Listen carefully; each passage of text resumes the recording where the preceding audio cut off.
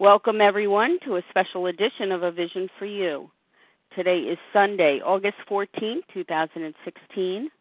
The share ID for Friday, August 12th, is 8993. That's 8993. This morning, A Vision for You presents Chapter 9, The Family Afterward. It's often said, nothing in life gives us more joy than relationships, and nothing in life challenges us more than relationships. Relationships are our ultimate challenge for the same reason that they are our ultimate joy. Relationships are about growing, changing, expanding, and giving. They're about showing unselfishness and love. This process, when sincerely engaged in, challenges every fiber of our being. No role can catalyze inner growth more than the roles of spouse, parent, child, or friend. When we were in our disease of compulsive overeating, we created circumstances due to our selfishness and self-centeredness which wrought all kinds of damage. Selfish and inconsiderate habits have kept the home in turmoil. This wreckage may take time to repair. Yes, there is a long period of reconstruction ahead. The Family Afterward describes the many challenges and readjustments facing the family of the recovered alcoholic. There are new skills of communication and compromise to develop and new attitudes to practice. The big book stresses the importance of living by spiritual principles such as patience, tolerance, understanding, and love as a means of restoring trust and integrity with family members. Joining us this morning are 6 recovered compulsive overeaters who will bring Chapter 9, The Family Afterward, to life through their own personal experience and fascinating insights. Our panelists this morning include Chrissy G. from New Jersey, Martha Z. from Pennsylvania, Julie R. from California, Melissa C., Kelly S. from Oklahoma, and Janice M. from Massachusetts. So let's get started with the development of pages 122 and 123 with our first panelist, Chrissy G. Hi, good morning. This is Chrissy G. Can you hear me okay? I hear you well. Thank you. Oh, great. Okay. I'm a recovered compulsive overeater and anorexic from New Jersey, and I wanted to start with a little disclaimer. I change out the word alcoholic in my talk to addicted person. I feel like it's more relatable to everyone, and it's helpful to me to think in these terms, and I hope it's helpful to all of you as well. I'm sharing on the first 2 pages of the chapter, The Family Afterwards, pages 122 and 123. The chapters 8, 9, and 10 are important chapters because they speak to the people having to deal with the addicted person. Once the addict is newly sober and usually on shaky grounds, how is the family to respond? They have only known her in her addiction. For example, my family was not used to me sitting down at the dinner table to eat when I was in my addiction. But once I got into OA, that was an important part of my recovery to sit down and eat. I started to sit and eat at every meal at the table. Where in my compulsive overeating periods, I would binge in private and spend meal times fluttering around the kitchen, serving everyone but never sharing in the pleasure of the intimacy of a family meal. And in my anorexic periods, it frightened me to sit and eat, and I was always on the go. I never sat to eat when I even allowed myself to eat at all. How is my family to respond now that I'm expecting everyone to sit and eat together? It was a big adjustment for my family.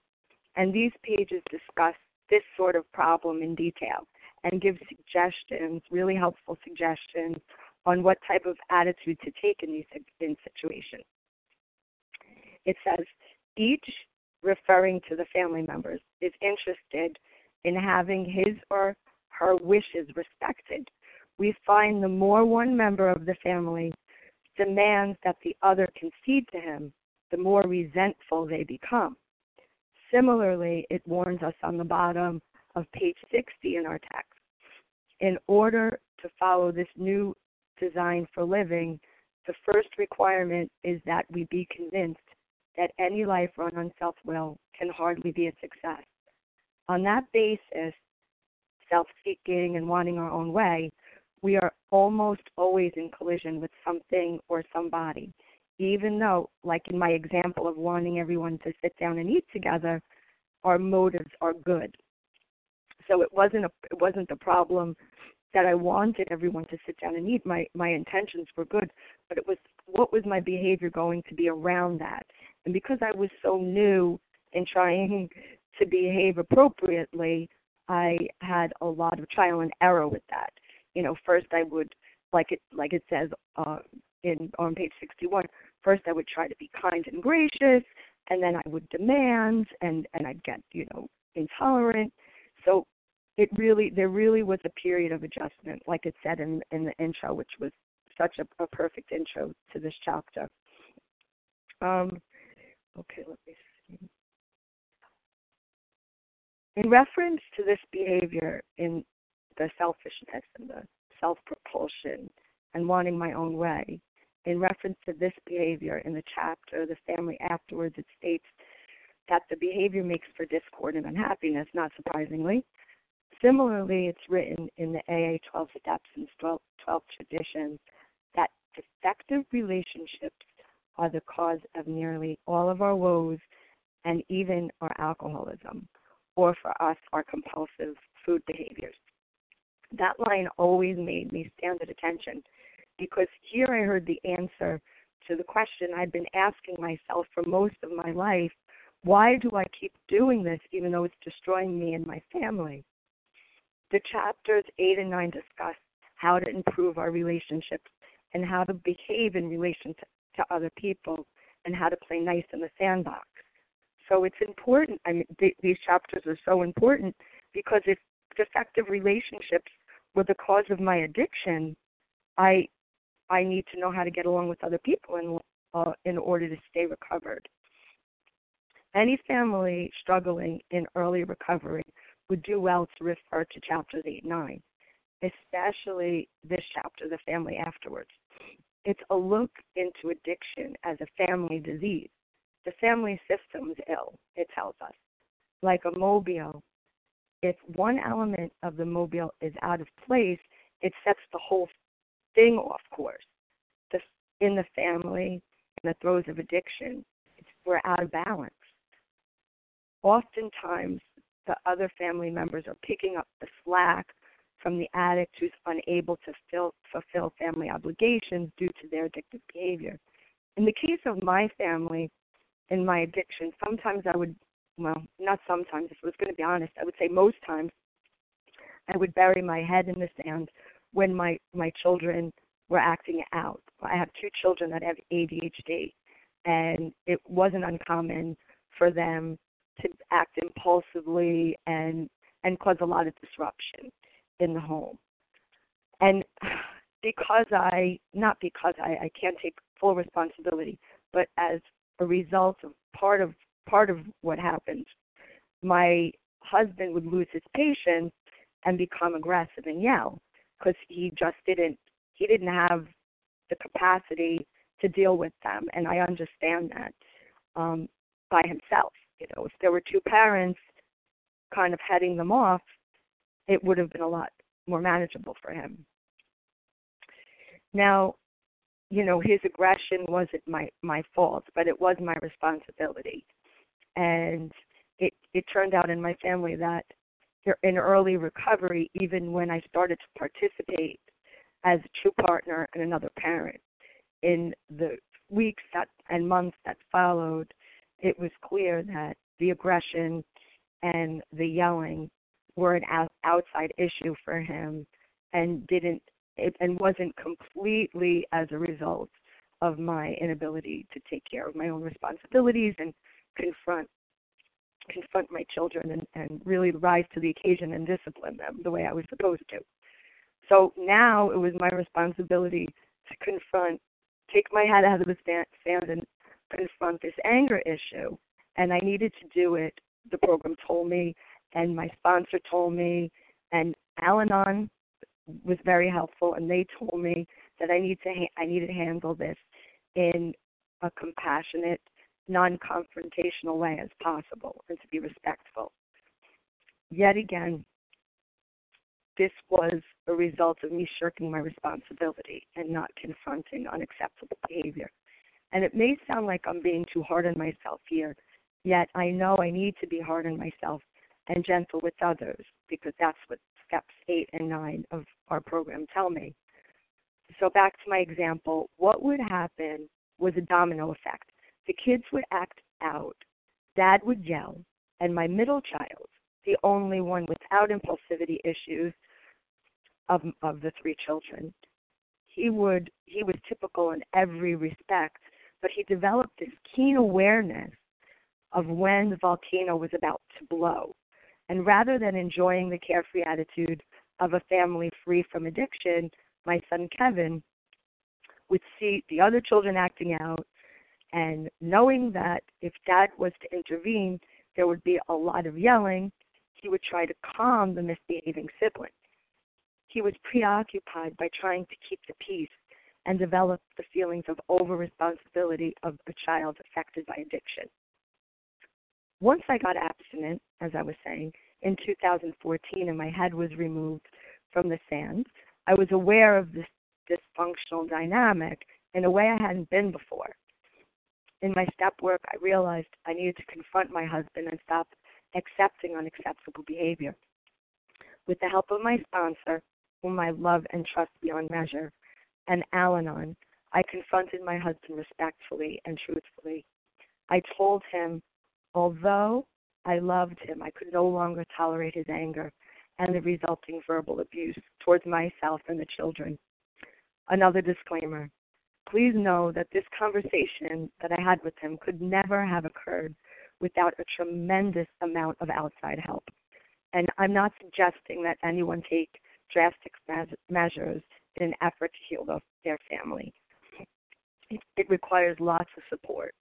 The result in confronting my husband then was that my now ex-husband decided to leave, and we divorced a year later. In the year that followed, each of my children confided in me, and I know it was very difficult for them to do so without feeling disloyal to their father, that although they were saddened by the breakup of our family, they realized it was for the best. Now that they were free of the tension and stress of our previous situation, more than once Kevin has told me that our house is now quiet and peaceful, and I need to remind myself to be patient with him and be grateful instead of annoyed when he just acts like a typical 17-year-old now. This program, and especially our text, this blue book, has saved so many lives. I know it saved mine and my family. The closing page of Chapter 8 and the first chapter of 9 seemingly contradict each other, yet on further examination they make perfect sense. Chapter 8 to the wife states that if the addicted person in early recovery has a slip, the family should cheer him up and ask him how they could be still more helpful. Yet in the following chapter, it could be confusing to read, perhaps we have created the impression the addicted person needs to be wrapped in cotton and wool and placed on a pedestal. Successful readjustment means the opposite, it tells us. All members of the family should meet upon the common ground of tolerance, understanding, and love. The take-home message here is that if every individual's intention in the family is to be helpful and cooperative to the other, making the motivating principle for our actions to create harmony in the family through cooperation and compassionate communication, all will be well in time, and that's key, in time. This involves a process of ego deflation. The 12-step process makes this ego deflation possible, and it helps when family members are open to attending our sister program, Al-Anon, or Alateen, as my children did. Many of us are too fragile to consider including the family in this process at first, but in time, with support, it's helpful to suggest Al-Anon to members of the family affected by our addiction. Personally, I thank God for Al-Anon. The 12 steps saved my family, and OA saved my life, and Al-Anon really taught us all how to live it. And with that, I pass. Thank you very much, Chrissy G. And now, developing pages 124 and 125 is Martha Z. Welcome, Martha. Good morning, Leah. Can you hear me? Yes. Thank you. Thank you for your loving service and for the privilege of being on this panel. Good morning, my friends in recovery. This is Martha Z. I'm a recovered compulsive overeater from near Philadelphia, recovered by the grace of God. And I'm happy to be with all of you to share my experience, strength, and hope. And Leah said, I'll be sharing on pages 124 and 125. So I'm going to start for context at the bottom of page 123, last sentence. The family may be possessed by the idea that future happiness can be based only by forgetfulness of the past. Okay, so I'm going to start on the first paragraph of 124. Henry Ford once made a wise remark to the effect that experience is the thing of supreme value in life. That is true only if one is willing to turn the past to good account. We grow by our willingness to face and rectify errors and convert them into assets. And so when I first came into OA, I noticed step 9, and it talked about making amends to people. And I was one of those kind of people that like things to be smooth and perfect. So I went around apologizing to the people that I thought I had hurt, mostly family and friends. And I hadn't even taken step 1 yet. So I don't advise that. But I learned that the steps were in order for a reason. So after I worked the first 8 steps with a sponsor, I was then ready to look at step 9 and to do this under her direction and to not do it alone. And so I also tried valiantly to work steps 2 through 12 when I wasn't abstinent. And I struggled for my first 12 years doing it this way. And when I finally surrendered and put the food down and was entirely abstinent, the steps worked, and I wasn't struggling anymore. And I was also raised by a perfectionist, so when I grew up, mistakes were to be avoided at any cost. I mean, the concept of learning from your mistakes was not even something that I had even heard about. So in recovery, I can make a mistake and pray about what I'm supposed to be learning from it.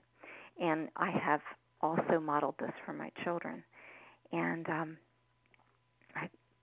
so I mean, it's amazing. So I'll say to them, well, what can we learn from this? So next paragraph.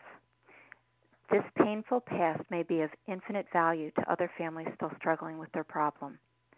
Showing others who suffer how we were given help is the very thing which makes life seem so worthwhile to us now. Cling to the thought that in God's hands, the dark past is the greatest possession you have, the key to life and happiness for others. With it, you can avert death and misery for them. That's my favorite part of this whole chapter. And this paragraph makes me think of my favorite 9-step promise, which is, we will not regret the past nor wish to shut the door on it. And also the other 9-step promise, which says, no matter how far down we've gone, the scale we've gone, we'll see how our experience can benefit others. And it also reminds me about the 3rd-step prayer, where it says, take away my difficulties, that victory over them may bear witness to those I would help, of thy power, thy love, and thy way of life. So when I look at this paragraph, I think about it can be taken on different levels. So food, relationships, other difficulties. So food, when I talk about what it used to be like in my disease, I was pretty much obsessed 24/7. If I wasn't thinking about it, I was obsessing about buying it, eating. I was buying it, eating it, and recovering from eating it. I was definitely not thinking about how I could be helpful to others. And today, the obsession's been relieved, and I am not fighting food and weight anymore, and it's not a problem anymore. And I'm actually thinking about how I could be helpful to other people. I was helpful to my family. I had a young family when I first recovered. I was helpful to them, but only if you were attached to me was I helpful to anybody. But now I actually think about how I could be helpful to other people.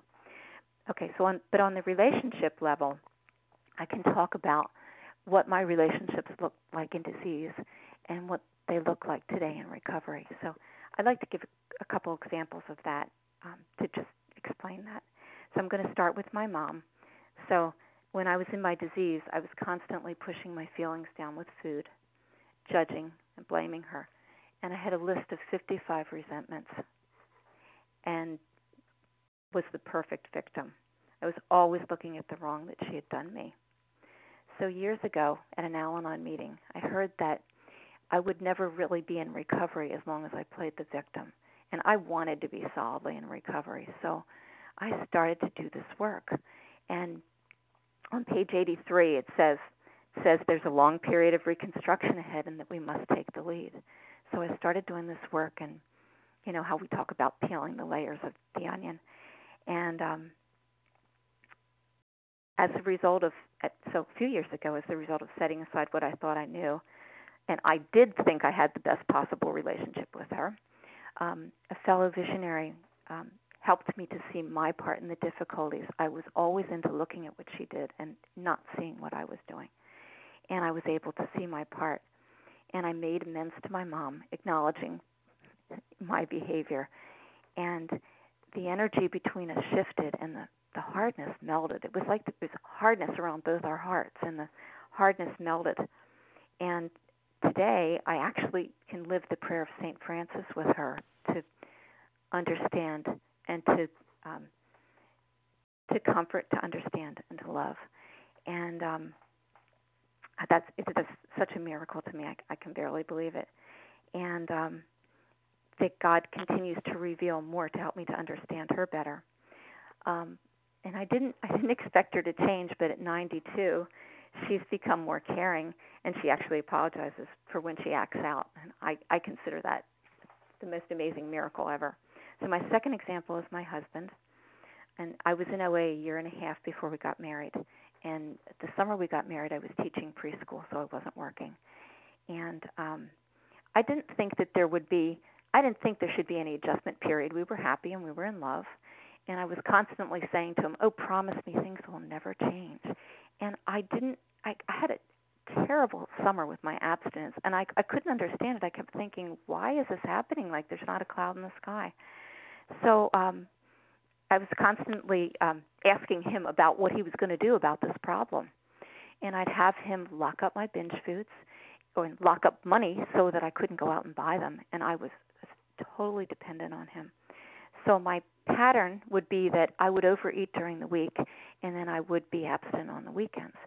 So I would take him to work first thing in the morning, and by 7 o'clock I'd hit the food store, gotten my binge foods, had a binge for a couple hours that morning, slept it off, went to the pool, took a shower, made a nice dinner, and he'd come home, and I would push the food around the plate, and I would burst into tears. So the poor man never had a warm dinner that first summer, only on the weekends. So we would go off. We had this grain upholstered rocking chair. We'd go off, and we'd sit in this chair, and I'd never, ever had somebody hold me when I felt so awful about myself. And anyway, so I kept thinking, how long is he going to put up with this crap? But I don't know, he just loved me unconditionally. And he would later say, that I could really see who you were. And I kept thinking, I don't know how he can do that. I don't know who I am. But I'm very grateful for his support over the years. And so on my first anniversary, I am in bed with a washcloth on my head. I'm in withdrawal, terrible headache. And he endured this for about 10 and a half more years before I went to treatment. So today in recovery, we're equal partners, and almost everything's changed, and I've learned that change is good. We've been married for 38 years, 27 and a half of those I've been living in recovery, and I can stand up for myself, and I can talk about how I feel.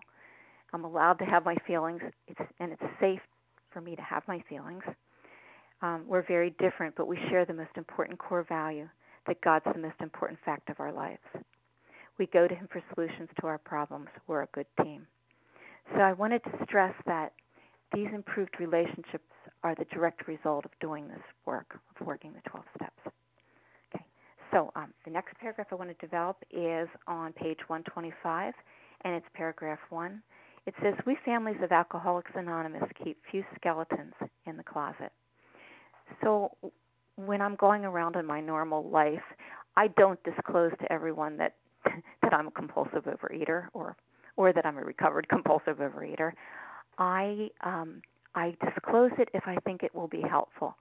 So if I'm at the gym and I see that it might be helpful, and I always pray about it, because sometimes the right opportunity does not come up. But if it does, I do share about my eating and what happened and what it's like now, if I think I can be helpful. So, and then the second paragraph, it says, another principle we observe carefully is that we do not relate intimate experiences of another person unless we're sure he would approve. We find it better when possible to stick to our own stories. And I pretty much do share only about what my personal story is. But if I know somebody in recovery that I think would be helpful to somebody who's really struggling, I try to help them to get together. So, get a phone number, ask the other person if it was okay to call, for the other person to call, that kind of thing. And the last part, further down in the paragraph, it says, we alcoholics are sensitive people. And so in this context, it looks like, because it says it takes some of us a long time to outgrow the serious handicap, it looks like they're saying that this is a negative thing. And certainly it's been a negative thing for me. I can have my feelings hurt easily. But in recovery, at least I have a way to deal with it. I can work it through. I have people I can talk to. But I wanted to talk about the positive part of being sensitive. And I am grateful to be sensitive, because I think I have a lot more empathy and compassion for people. I really care about people, and I think it helps me to be better at doing this work. So I'm very, very grateful for that. Chapter 7, Working with Others, reminds us that our job is to be of maximum helpfulness to others. And I used to think that I could only help people with food problems. But because of my challenges, I've had husband with prostate cancer, other families with cancer, daughter with mental illness, difficult adolescent, I can be uniquely useful to people in those areas. So, and I found that God's used my painful experiences not only to help others, but to help me to grow as well. So thank you for letting me share. I hope it was helpful. And if anyone has any questions about, any the relationships or other relationships, you can ask them on the question and answer, or be happy to answer them on a one-on-one. Have a great day. Thanks. Thank you very much, Martha Z. And now sharing her personal insights on pages 126, 127, and 128 is Julie R. Hi, thank you. This is Julie R., recovered compulsive overeater in California. I am setting my timer because I have a lot to say on these pages. So the first thing I want to talk about is on page 126. It says, if not irritable, he may seem dull and boring, not gay and affectionate as a family would like him to be. Mother may complain of inattention.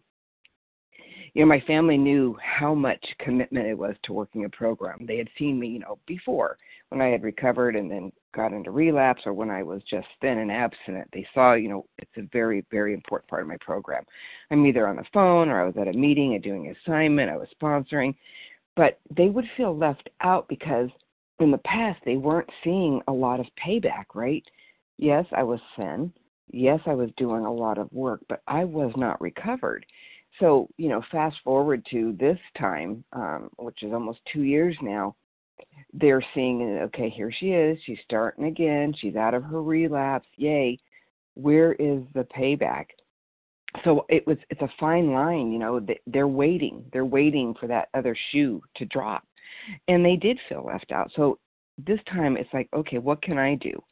I tried to balance things out as best that I could, but, program had to win out. My God had to win out, because without God, I don't have anything. The next sentence, they are all disappointed and often let him feel it. Beginning with such complaints, a barrier arises. So, what would I do when they would start to, say, God, Mom, you're always on the phone. What are you doing? We need you. I would just have to work it out with my recovered circle. The 10 steps, calling people up and being of service. It wasn't going to do any good for me to be defensive and say, hey, look at me. I'm recovered. Can't you see? I had to continually work this program like my life depended upon it, because it does, and let them see it on their own. I can't just wave that flag. They have to see it. The next sentence, sometimes mother and children don't think so. Having been neglected and misused in the past, they think Father owes them more than they are getting. I always thought that I was doing fantastic. I wasn't sneaking around. I wasn't spending tons of money, because I did that. I wasn't being manipulative, dishonest, disloyal, etc. much. I was still doing it. I went from, always sneaking money to my kids, always manipulating cash, lying, cheating, you name it. So, but I was looking at myself like, well, I'm doing better. But, I was still cleaning up my past. I was still doing my 9th step amends. I was, putting in place, right, my new attitudes, my reactions. I was changing slowly. The awakenings were happening. But they don't happen overnight, at least for me. I'm definitely a work in progress. So my family, my husband and my 2 boys, their full trust hadn't returned yet. They were still waiting. You have to remember, I just celebrated my 30th anniversary with my husband. I did a lot of damage in those 30 years. I did more damage than not. So trust does this not happen overnight. So, how many times did I go behind my husband's back, right? How many times did I sneak things? How many times did I, pay for this for my kids after he told me not to? How many times did I lie? So, there's a lot of reconstruction ahead, and it's just about being patient. On page 127, the family must realize that Dad, though marvelously improved, is still convalescing. They should be thankful he is sober and able to be of this world once more. Let them praise his progress. Let them remember that his drinking wrought all kinds of damage that may take long to repair. If they sense these things, they will not take so seriously his periods of crankiness, depression, or apathy, which will disappear when there is tolerance, love, and spiritual understanding. So there's that promise, right? That's going to disappear. So the damage that I caused on several levels, again, I said earlier, doesn't equate to just having a few good months of good behavior. It doesn't wipe my slate clean. It was Julie's way, Julie's world, my wants, my desires. I know for me, it would be really, really hard to trust someone who acted the way I did. So again, I love that part in the Big Book where it talks about progress rather than perfection. That's what it means in the Big Book, is that we're continuing to get better. I'm continuing. It's not with the food, progress. It's like you're either absent or you're not. It's like I can't be sloppy with my food because that doesn't work. But every day I ask God to direct my thinking and help me to be that loving, caring, giving, honest, loyal wife and mother. The next sentence. The head of the household ought to remember that he is mainly to blame for what befell his home. He can scarcely square the account in his lifetime, but he must see the danger of over-concentration on financial success. Although financial recovery is on the way for many of us, we found we could not place money first. For us, material well-being always followed spiritual progress. It never preceded it. Lucky for us, we were never in any type of financial distress because of my spending. we don't, owe money or any of that, but it didn't matter. What I did with money was just amazing. The same thing I did with food.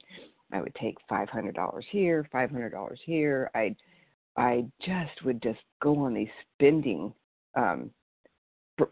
binges. I mean, I'd go buy 10 purses that were $200-$300 a piece, and my husband would say, why do you need 10 purses? And my answer was, well, why not, right? Well, obviously that caused some grief, so our relationship would have this constant. Clay would wonder what kind of bills are going to show up this month, because I wouldn't give him the tag. It was all about being defiant. He never told me I couldn't spend.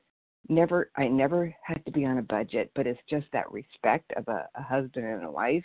He goes, all I ask is you give me your tags when you come home, because I travel all the time. He goes, just throw them in the computer room. I wouldn't even do that. It was like, no, you don't get it. I am Julie. I'm my own woman. Nobody's going to tell me what to do. So I always had this big chip on my shoulder. So now I would say 75% of the time I will text him, hey, I just went to whatever and bought this. You're going to be getting a bill. It's a respect thing. And, since then, our relationship has changed so much.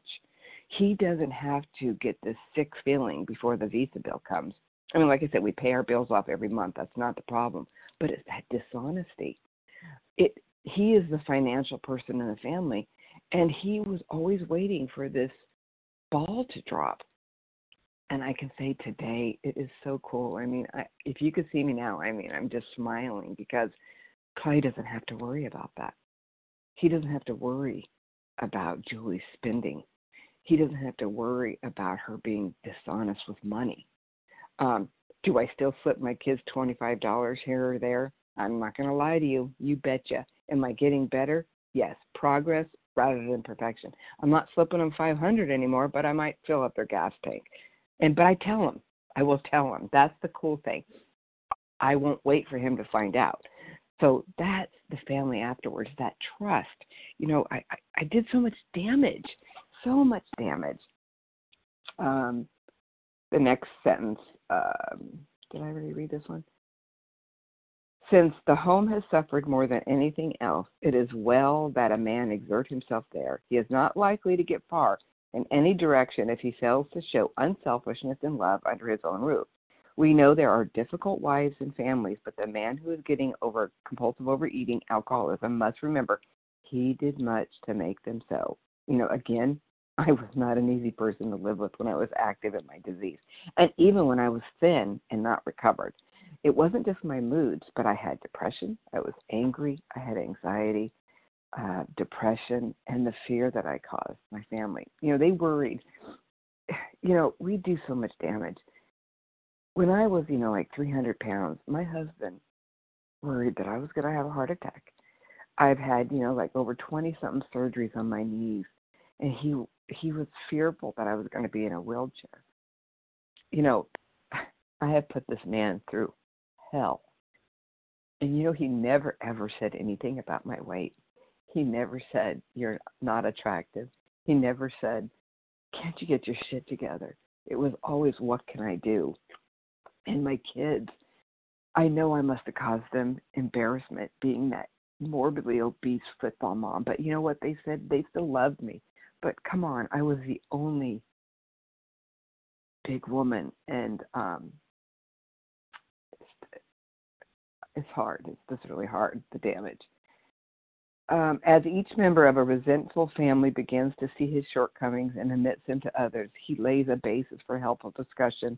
These family talks will be constructive, but they can be carried out without heated arguments.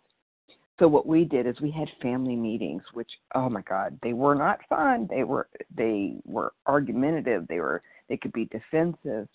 It wasn't easy, but I am so glad we did it, because I was able to hear their side of the story. Oh my God, it's time.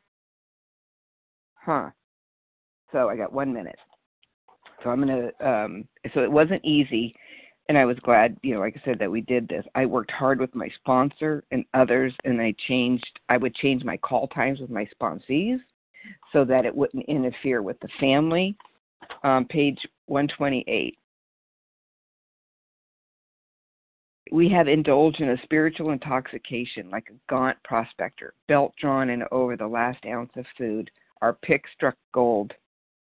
Joy at our release from a lifetime of frustration knew no bounds. Father feels he has struck gold. So what, I love this. It's like, what does it mean to indulge in spiritual intoxication? It's like when the Spirit is filling us up. When there is more joy, friendliness, laughter, and being less on guard. My husband and my boys, they were so guarded at first because I had been in relapse more than once, and they got to see that it was Mom could, anytime I could fall off that beam, right? And then what was going to happen. But, now they get to see every day that I'm maintaining my weight loss. I weigh and measure all my food, the calls, I meet, etc. But they saw the changes in me.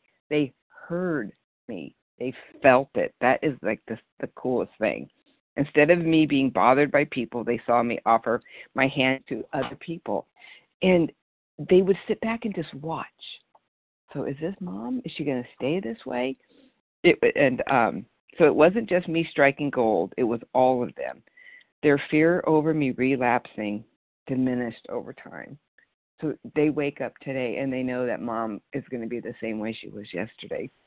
And instead of them being defiant and upset about me stealing time away from them because, program takes time. I have a spiritual life. I have a spiritual program. They're one and the same. I don't do program and stop program. My whole life is who I am right now. And so, it went from my kids would say, Mom, you're on the phone again. It went from if my phone's ringing in another room, the boys will say, hey, Mom, it says OA so-and-so. You better get it because you might want to eat something. I can wait. And they're not making fun of it. They're saying pick up the call because they get it. They get it. My husband who, I would kind of go back and forth on spiritual practices. I always had my Native American and my nature-based, but I would kind of flutter from things. They built me a meditation area in our backyard with plants and it's just archways and lights. So that's the family afterwards. They're not waiting for Mom to be gaining weight rapidly. They're not waiting for me to be depressed and not wanting to get out of bed. They're not waiting for that Mom to be bitchy and don't go see Mom right now because she's in that mood. Now, yeah, do my boys still hit me up for money? Oh, you betcha they do. And they say, you know what? 9 out of 10 times you say no, Mom, but you know what? We're waiting for that 10th time. So, I guess what I want to leave you is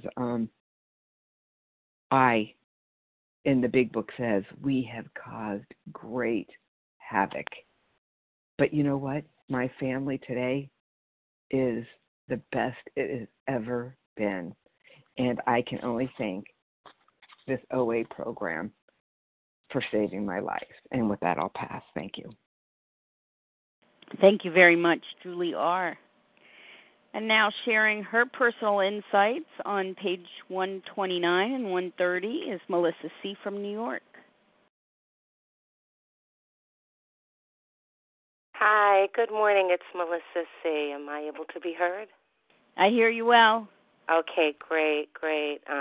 Melissa C. I'm just going to kind of set my timer.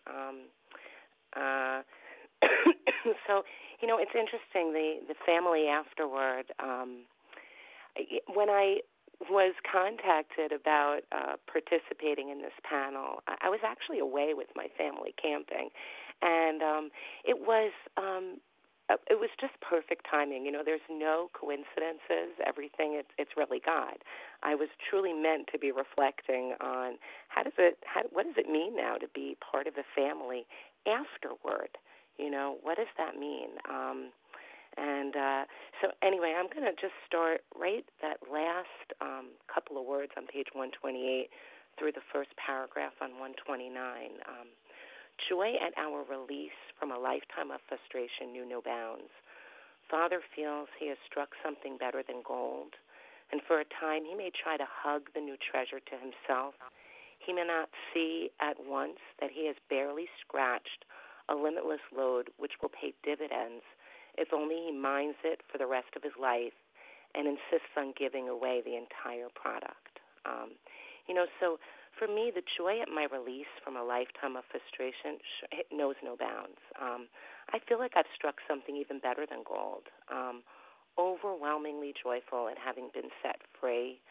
To go from morbid obesity, that's where this disease had me, over 300 pounds. That was the physical consequences of my sickness. I was depressed, I was anxious, I was shameful, isolated, to today, living in a healthy body. I have elation, I'm calm, I'm serene, self-acceptance. This is overwhelmingly joyful, and it feels like I've struck gold, and the desire to hold my treasure tight for fear of it slipping away really describes my early recovery and can even plague me at times today. But the more I really work for these treasures and give away completely the benefits I reap, the more I'm living this spiritual life, and the more I get in return. This is like, we're taught about being other-centered. This is exactly what it means. I think about the ways that I hurt my family, mostly with my inactivity. This disease kept me from being able to do many things with my family. Even going up and down the stairs was difficult, so I often sat on the couch with my food in hand when I was in the house. And I had my kids go up and down the stairs getting me things. And, I relied on my husband to do the things I just could not physically do. And, the crazy thing is that the stairs were Mount Everest in the light of day. I had no problem going up and down them all night long when I would venture downstairs to binge. My disease was the very definition of selfishness. I stole my kids' candy.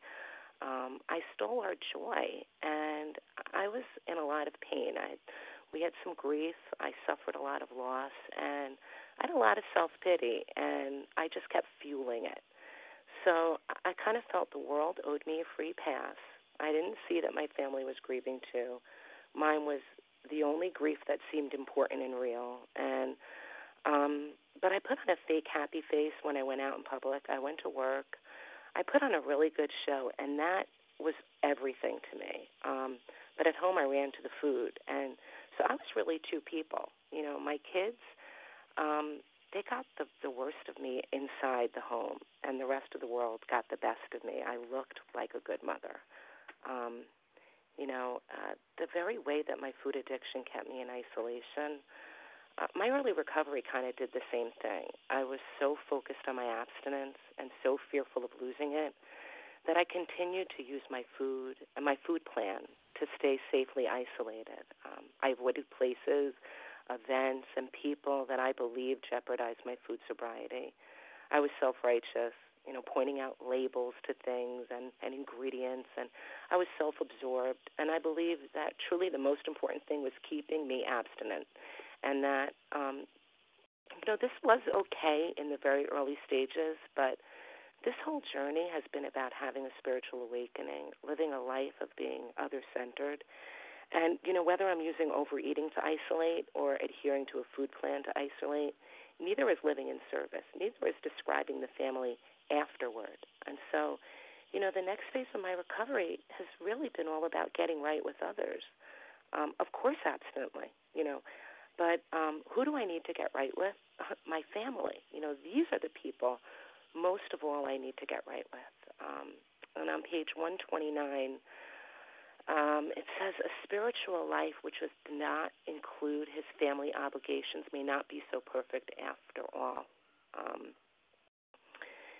A spiritual life that does not include my family is deeply flawed. When I think about my obligations, these are my living amends. This is how I do more than just say I'm sorry. I was okay financially with our family. I didn't wreak too much havoc there. And I put on a good show outside the home. But in the home, I was controlling, and it's really in the home where I ask God to help me right my wrongs. My new spiritual life is based on being other-centered, but without controlling and without an ego and without putting on a show. And this isn't always easy to practice as a mother. I'm the caregiver. I have to help guide my children. I need to have honest communication, model the healthy life. And then I have to release my children to God and the universe's care. I cannot control them.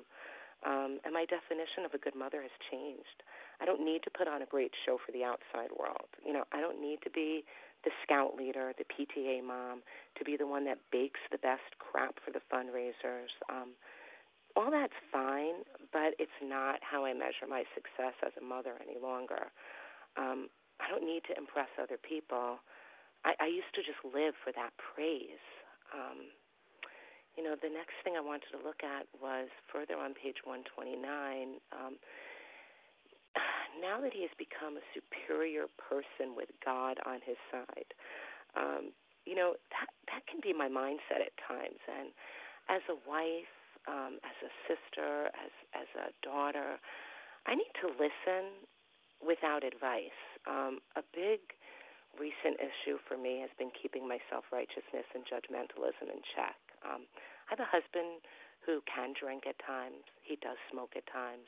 He complains about his job at times. And I have to bite my tongue. I have to keep my eye rolling, my loud sighing to a minimum. I have to save my words. My spiritual awakening was only possible for me because I had my own experiences, and I need to let other people have theirs. So how can I best serve? Not by lecturing, nor by withdrawing. I have a husband that loved me over 300 pounds, and I have to remember that. I probably wasn't so easy to live with then either.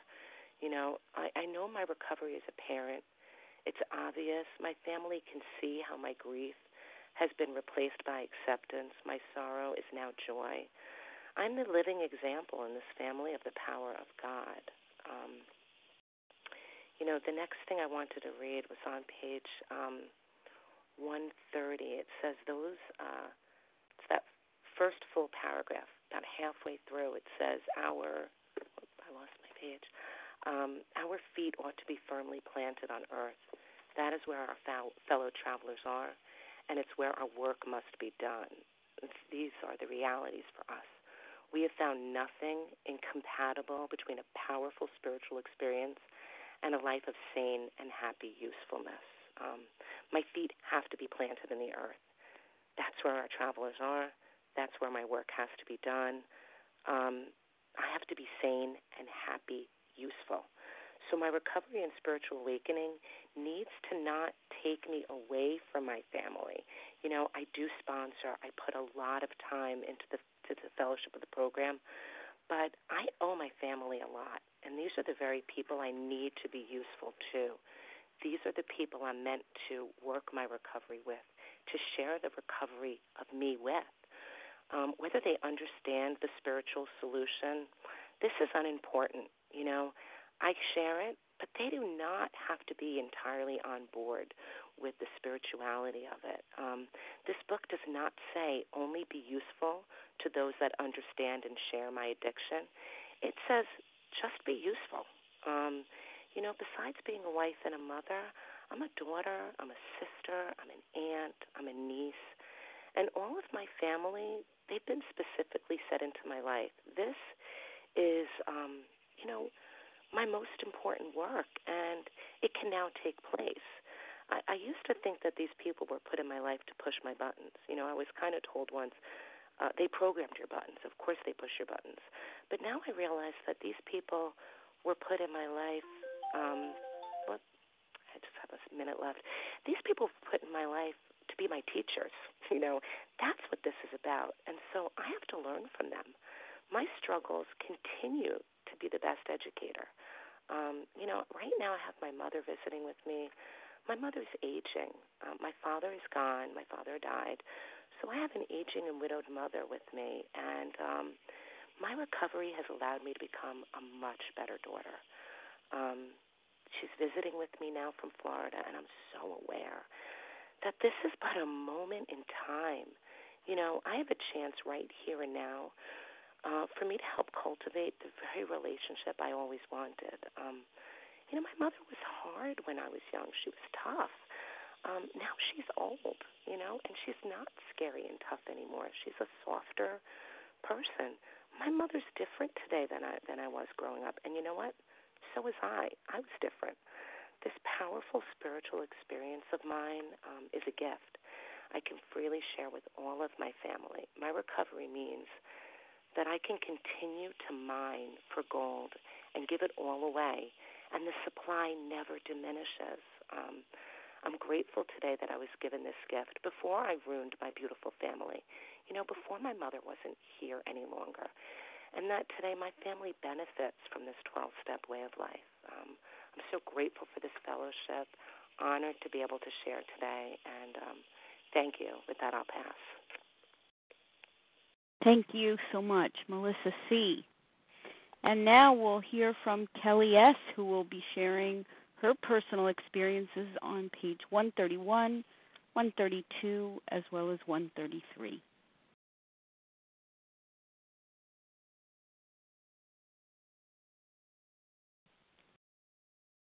Kelly, star 1 to unmute.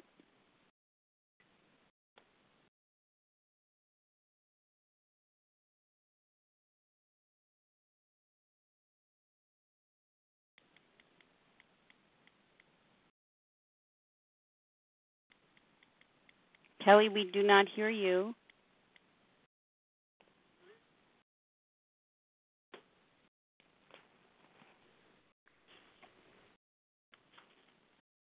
Am I being heard? Yes. Okay.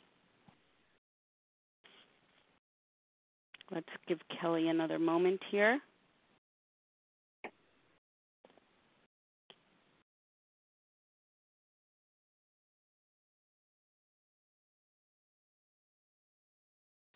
Leah, can you hear me? Kelly, is that you? Yes. I had to call back in. I'm okay. sorry. That's all right. Go right ahead. We hear you loud and clear now. All right. This is Kelly from Oklahoma. I'm sorry about that, guys.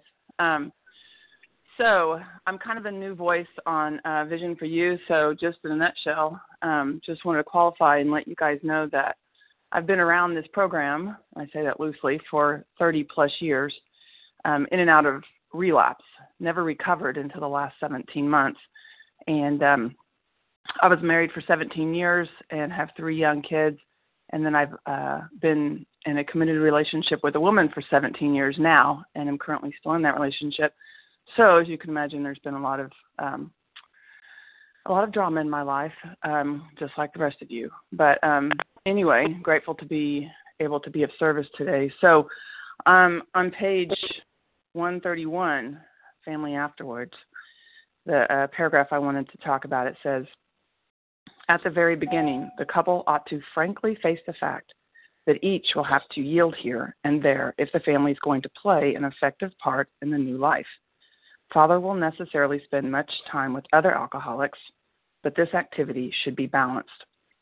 First of all, I have to constantly remind myself that I may be the only big book my family ever sees.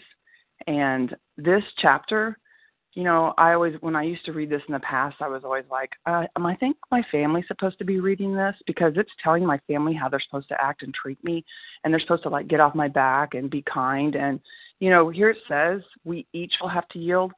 And I'll tell you what, partners and family don't like to have that pointed out when they're not on this process. So I'm constantly having to remember this is, I'm doing this work for me, and, I have to be the one, working my program. I'm the one, recovered today. So, it'd be nice if my family was all on board and wanted to read the book and wanted to go to Al-Anon or open meetings. But, it talks about in here that we have to recover in spite of all of that. If I wait for my family to jump on board, it may never happen. So I'm really grateful today that, nobody's read the book. And nobody's going to meetings, but, I'm grateful my family is supportive for that, But at the same time, I have to remember that I'm doing this for me. And so anyway, it talks about right there in that paragraph that, we will spend a lot of time in this program, but we do have to be balanced. And I don't know about you guys, but I've never been balanced in any area of my life. I'm an all or nothing person. So, my motto was always, if it's worth doing, it's worth overdoing. So whether I was, eating or not eating or in my program or whatever, and exercising, I mean, you name it, I'm excess. So if it feels good, I'm going to do it. So, Julie talked about this, that, we have to immerse ourselves in the program at first, which I did. And, I worked a lot. I spent a lot of time and energy. And I still say this to people I talk to is I put so much time and energy in my disease that I've got to put some of that back into my recovery if I expect to get recovered. And I've made commitments and priorities to that, and my family knows that. And at first, it was like putting myself in treatment in a sense, and that had to be it, And, I got a little probably overzealous, I guess, because of my personality and my addiction is, if the phone rang, I picked it up. If the phone rang, I picked it up, no matter what we were doing. And, for the first time in my life, I have a 29, 26, and 23-year-old. My kids actually acted irritated with me picking up phones, and I hate the phone. I'm telling you guys, I hate the phone. So when my kids are like, Mom, you're on the phone again? I'm like, oh my God, I've turned into one of those people. And, but anyway, but I had to do it, I had to get my network. I had to get established, I had to set boundaries. And then as, my recovery has progressed, I have learned to set, some balance and find that, because I feel like that's so important is, I don't want to be where my kids are like hating this program because all Mom ever does is talk on the phone. All Mom ever does is meetings. I have a sponsee who's my age, and her father has passed, but she was raised with him in AA, and he was never around because that's all he did, and she has a lot of hard times with that. And I want my kids to see the balance that this program teaches me. I want them to have balance in their young adult lives, in their adult lives and as they age. But so then, I'm trying to be the example of the big book. And then on page 132, it talks about, these are some of my favorite paragraphs. It says, we've been speaking to you of serious, sometimes tragic things. We've been dealing with alcohol in its worst aspect, but we aren't a glum lot. If newcomers could see no joy or fun in our existence, they wouldn't want it. We absolutely insist on enjoying life. And then it goes down here to say, so we think cheerfulness and laughter make for usefulness. Outsiders are sometimes shocked when we burst into merriment over a seemingly tragic experience out of the past. But why shouldn't we laugh?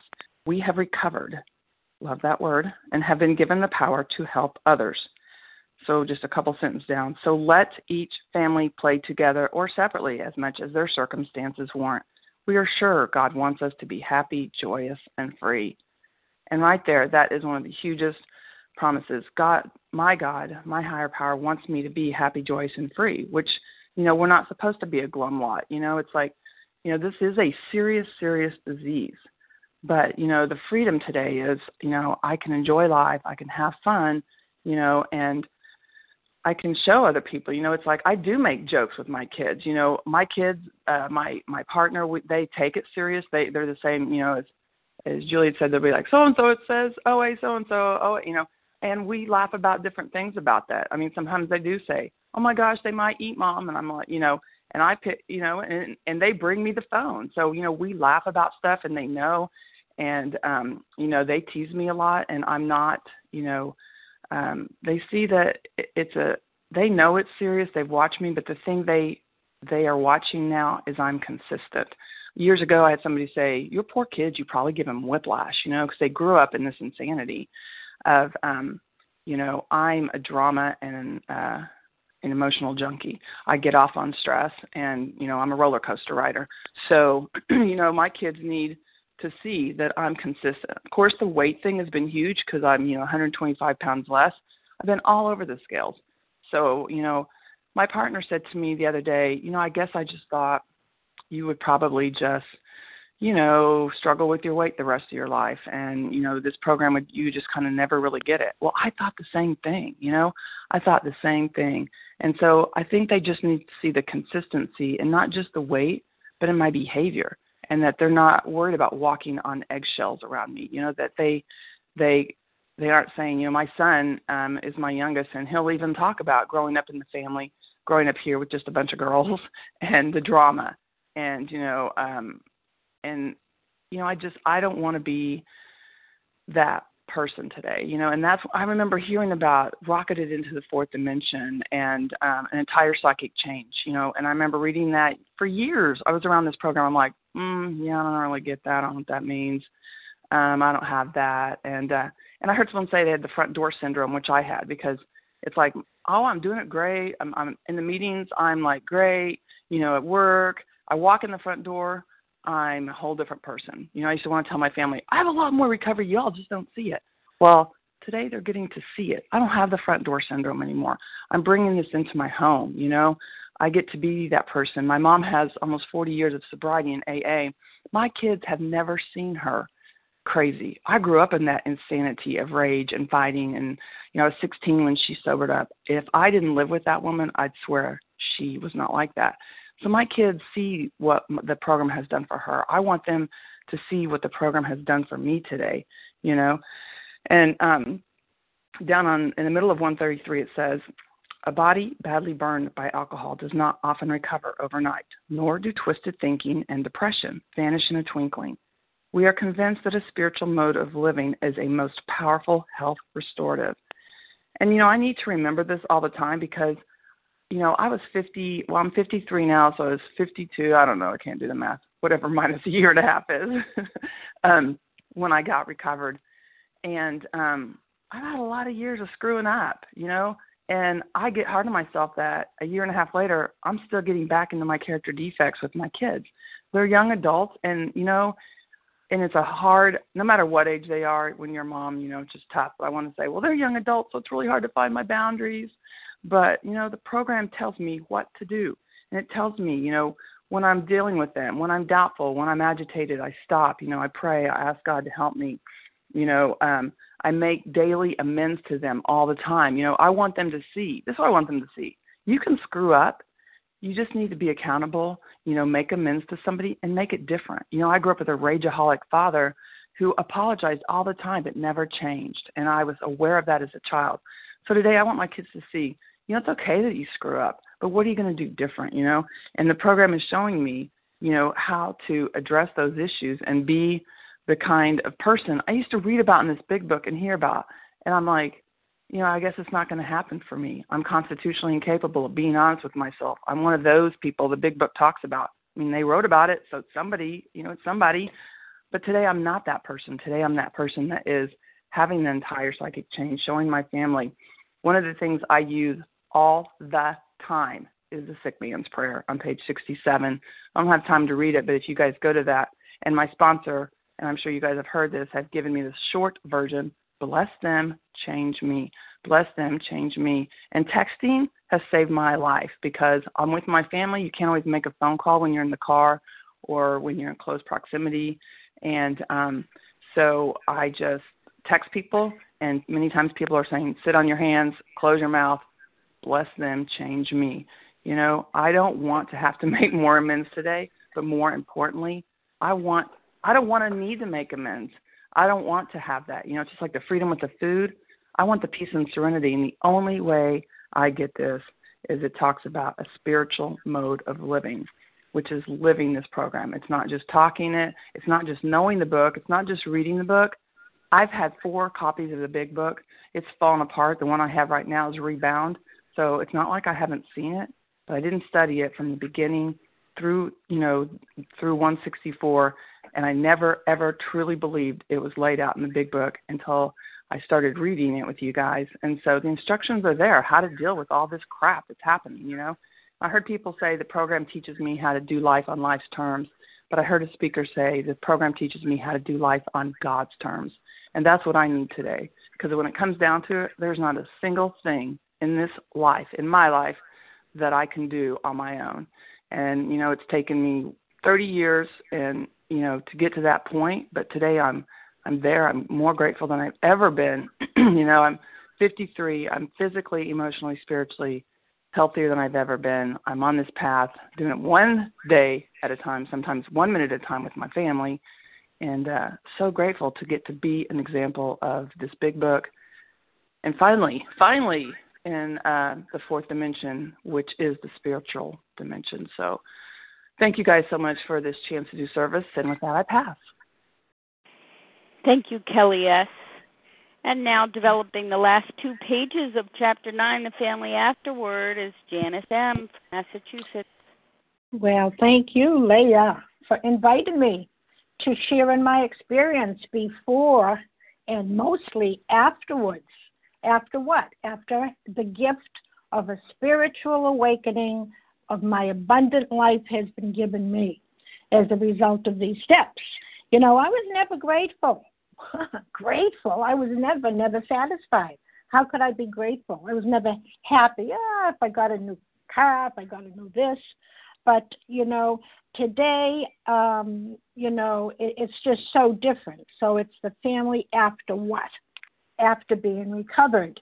This is the change that I have experienced. I just want to give you a little background of my family background, not to show that they're the blame, but this is where I'm coming from. I'm coming from disease, but it's not a disgrace. Okay, I always thought, it's so disgraceful, my family. I've been married for 52 years. Hello. I have a son that just turned 51, and I'm 74 young. It's just a revelation today for me to compare, what I was and how my husband is today. And of course, my husband's the same. That's going to be ironic, but he is the same. He's the same man. It's me that changed and is so different. After all, I've lived with a compulsive overeater, an alcoholic, not in my family, but in my immediate family, my extended family, and, my son got into the disease. So, I'm practicing these principles at home. That's what I'm doing because, this is where it's the hardest place for me. I can do it online. People say I sound, whatever, how they say I sound. And, but the day I'm living a day in, day out with the benefits of harmony with my husband and son because they deserve the same patience, and we've heard this all through this chapter. They deserve the same patience, tolerance, kindness, love, and understanding and compassion, that I freely give to you people on the line and to others. How I act today with my family is the strongest endorsement of my program. I can honestly say today that I do walk the talk. And my family did suffer most from the effects of my disease. And it is difficult to overcome the habit of setting my standards for my husband and son, for them to follow. I mean, that's how it is.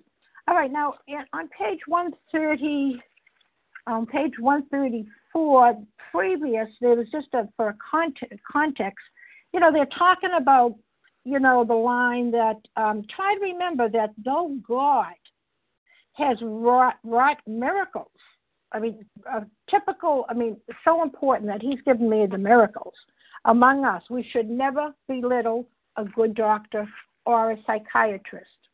So now we come to page 134, paragraph 1, and it talks about a word about sex relations. And everybody's ears go up.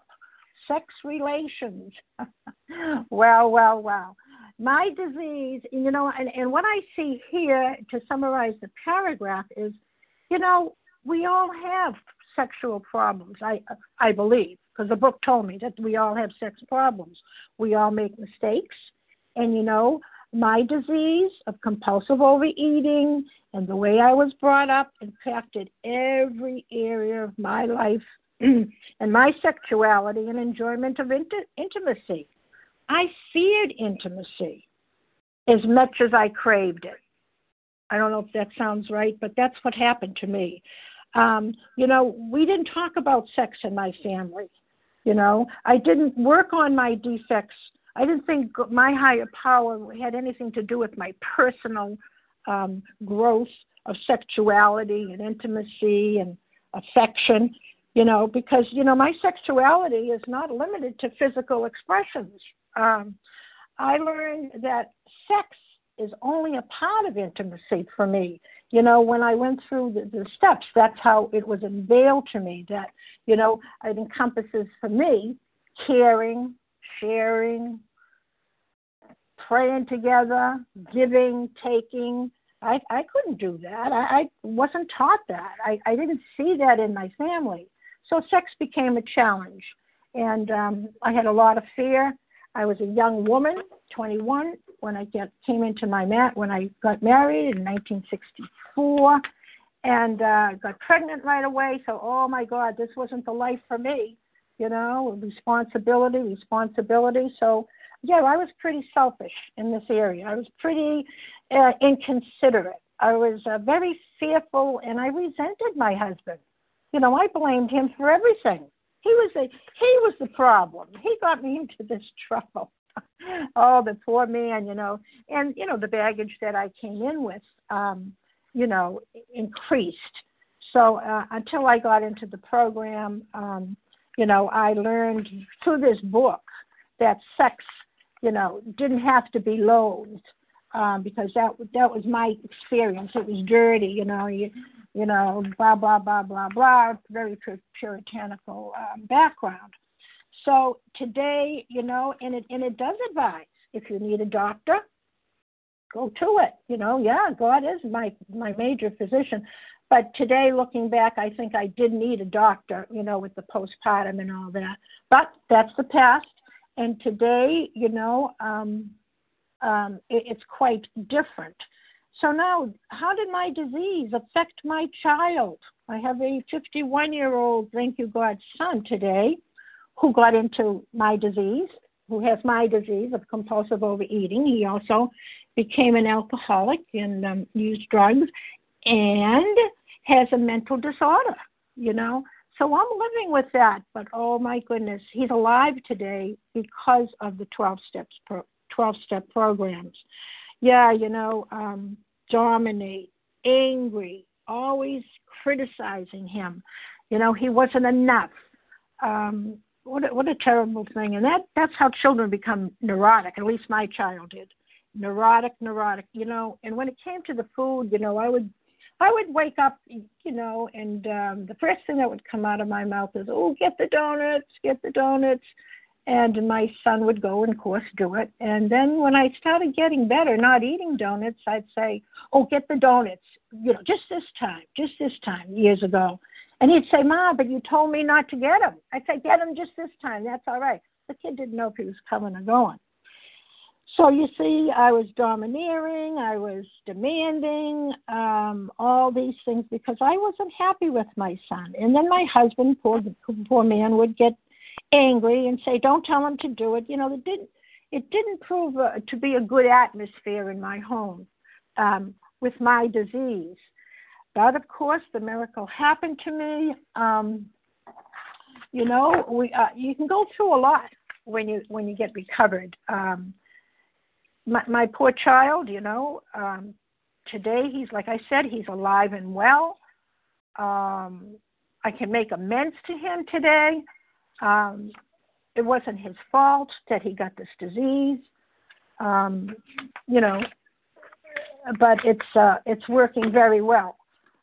We expected so much from him, and of course my expectations in all the areas affected my serenity, but today I accept it on a daily basis. Sometimes it's very difficult. Acceptance is hard. But the joy that God has given me through these steps that, I can honestly say today with all, the illnesses, my husband is 85, so he has, congestive heart failure and et cetera, like most of us have living in these problems. But I can honestly say I'm peaceful. I'm contented. I mean, that's amazing. Sometimes I feel contented that I think that, gee, this shouldn't be like this, But the important thing is on page in time, at the bottom of the page, 134, paragraph 3, in time, they will see. They will see. They not only will hear, but they will see. I don't know what that sound is, but let's see if we can do this. Can you hear me all right, Leah? I do. All right, dear. Thank you. So in time, in whose time? In God's time. In my time also. I can't make anybody change. Nobody could make me. They're going to see. They're going to see and experience my food behaviors, starting with the food behaviors years ago, that I'm not picking at their plate and eating their leftovers. And they see that. Gee, she doesn't do that anymore. Or she doesn't come in like a rageaholic. Oh, my son used to say, oh, but you used to come home from school, because I had a daycare center, and you'd be so nervous, you'd be rageful. Yeah, it's a volcano coming through the door. It's a tornado. And they see that, They see that he remembers at 51 how I forced him to eat his peas. Eat the peas.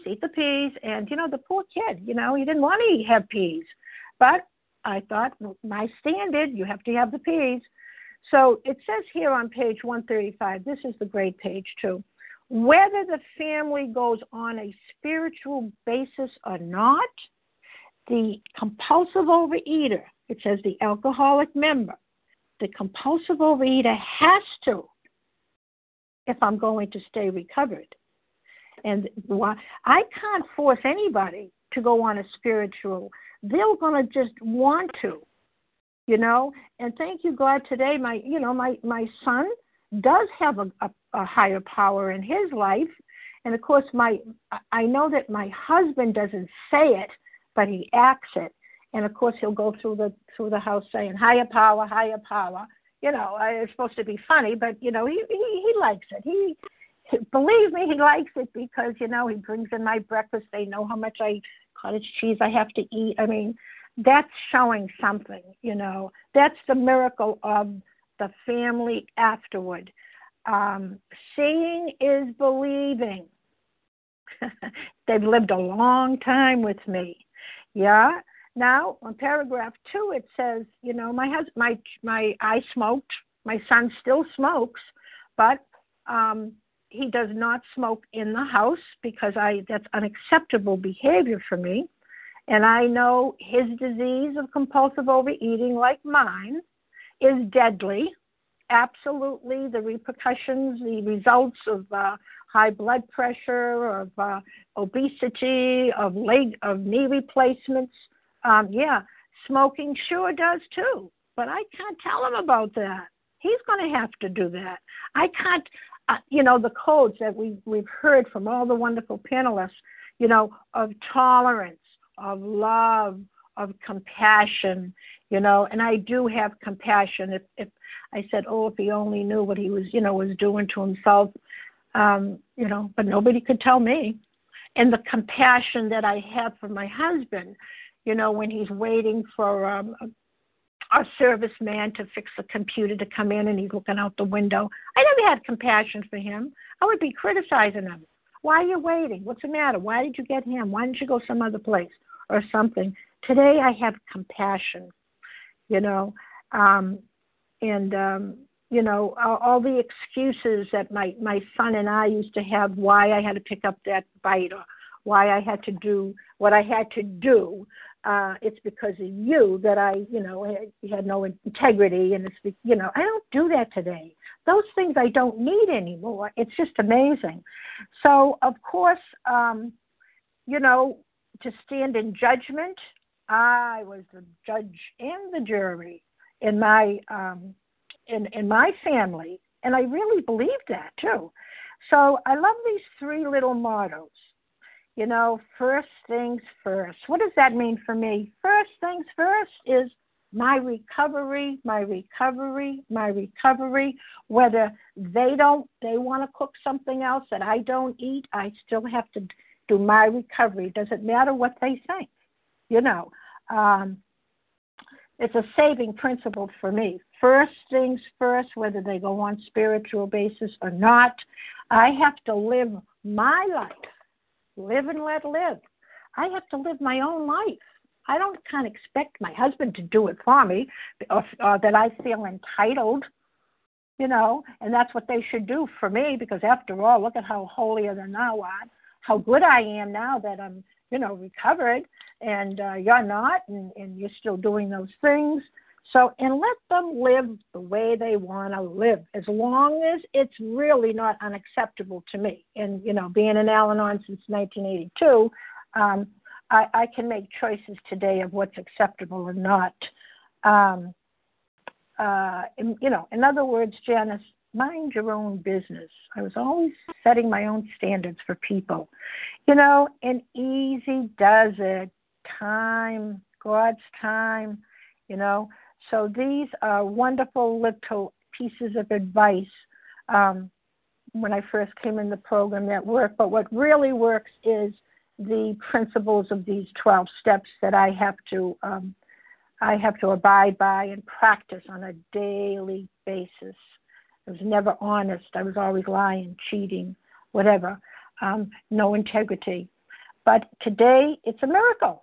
I am a miracle. And, the emotional maturity I just want to end up with, that was my problem, too. Because the mature person has developed attitudes, my whole attitudes in relation to myself and to others around me, because I have been lifted above childish thoughts and actions. And I'm going to end with this quote: "My mind is my garden. My thoughts are my seeds. I will harvest either flowers or weeds." And with that, I pass. Thanks. Thank you very much, Janice, and thank you to all the panelists for illuminating Chapter 9, The Family Afterward, through your personal experience and insights. Thank you very, very much. Contact information for our panelists will be offered at the conclusion of this recording, so stay tuned for that. And now we'll transition to question and answers. Please keep questions more general rather than specific family situations. Specific personal situations are best discussed on a one-on-one phone call. You can ask a question by pressing star 1 to unmute. To identify yourself, please.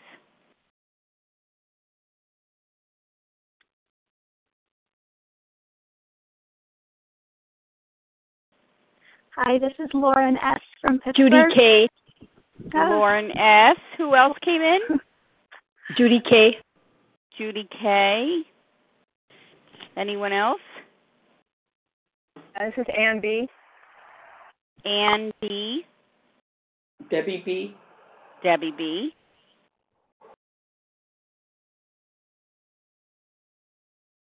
All right, let's start with that group. Lauren S., you're up. Cool. Hi, this is Lauren S. from Pittsburgh, PA, a recovered compulsive overeater. I had a question about making amends to the family. I made a formal amends, direct amends, a couple years ago when I was first recovered and in step 9. And throughout the years, it's become clear to me that I owe another amends. And my question is, how do you treat that situation?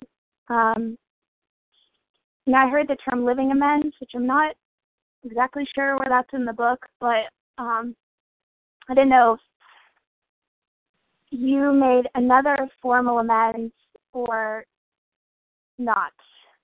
So, thank you. That'll pass. Hi, this is Julie R. Go ahead, Julie. I had to make more than one amends because I got out of being recovered and I went back to my old behaviors. So when I made amends again, it was, what living amends to me is by consistently showing the message of what a recovered person is. So when I had my spiritual awakening, I consistently cleaned up each mess I made right away. The spending, I use that as an example. I mean, I would just spend. I would just eat. I would lie. And then, so I had to say, okay, what am I going to do to live this program? And so when I do find myself spending a little bit that I think, I'll say, you know what? Wow, I better back off a little bit. Again, it's nothing compared to what it was, but it's how am I living today? Am I living today the way that my Creator would be pleased? And that's how I balance it for a living amends. Is my God happy with what I'm doing? And when I do my nightly 11-step review, I look at that. What behaviors did I do? Is it consistent with the message of being a recovered woman, a woman of integrity and honesty? So I can't keep on making the same amends to my husband, being honest and loyal, because then I'm not working my program. So it's like, what am I going to do today? What actions am I going to take? So I don't know if that helped, but I pass. This is Kelly. I'd like to comment on that. Go ahead, Kelly. Thank you, Julie. Thanks. Well, first of all, I think that's why it's really important that we work with a guide and our higher power, because we can't do this alone, and we can't go into amends, especially more than anything, without guidance from a guide and our network. So I think that's huge to talk that over with somebody ahead of time. But I know that as far as direct amends, the book says we have to do direct amends if there was something we did.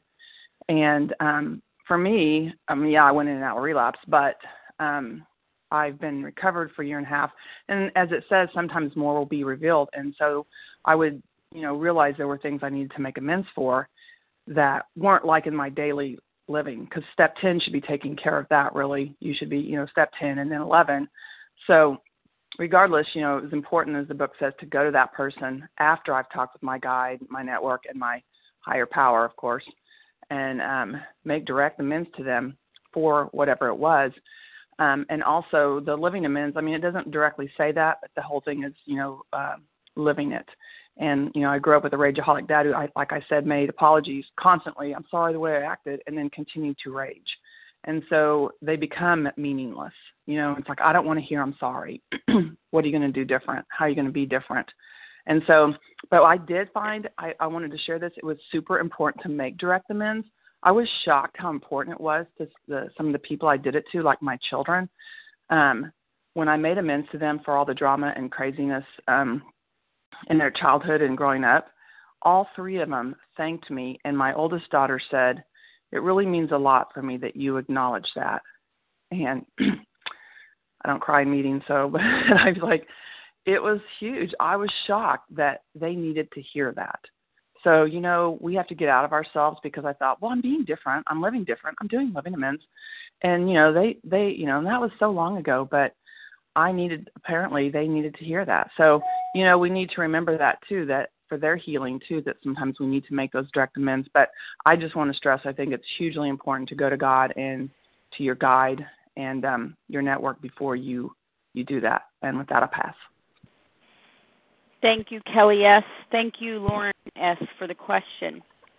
Judy K.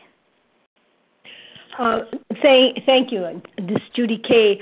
My question is, and actually to almost every panelist, because most of you talked about the damage you've done to your children, have you been able to really deep down forgive yourself for the damage you have done, especially if you see manifestations in your children's lives of repeated maybe addictions or other behaviors that they're doing?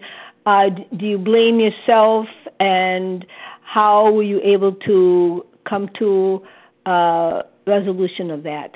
Thank you, and I'll pass. Thank you, Judy. This is Janice. Janice M., go ahead. Well, thank you. Yes, Judy K. Yeah, I can very from the depth of my soul say that the past, I know that I contributed But see, I'm not that powerful. I'm not that powerful. If I stay in the past and say, oh, I did this and I'm guilty and I'm remorseful, what I do today is because I see it, because I experience it. I experienced as an acceptance in my life that that's how it had to be. And perhaps God, he doesn't do bad things, but it's an opportunity for me to those liabilities with my son gives me an opportunity to be a servant to my higher power and to others.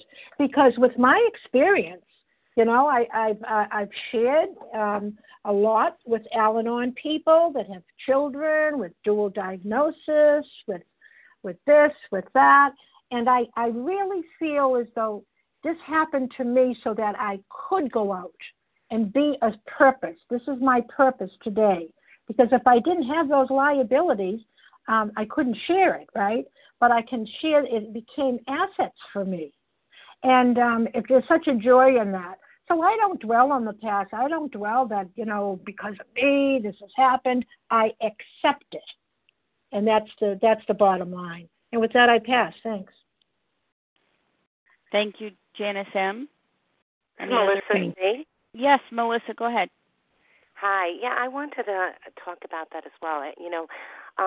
If I truly believe that my experiences are the greatest gift that I have, then that goes for my children's experiences as well, and that nothing happens in God's world by mistake. Even the damage that I may have caused,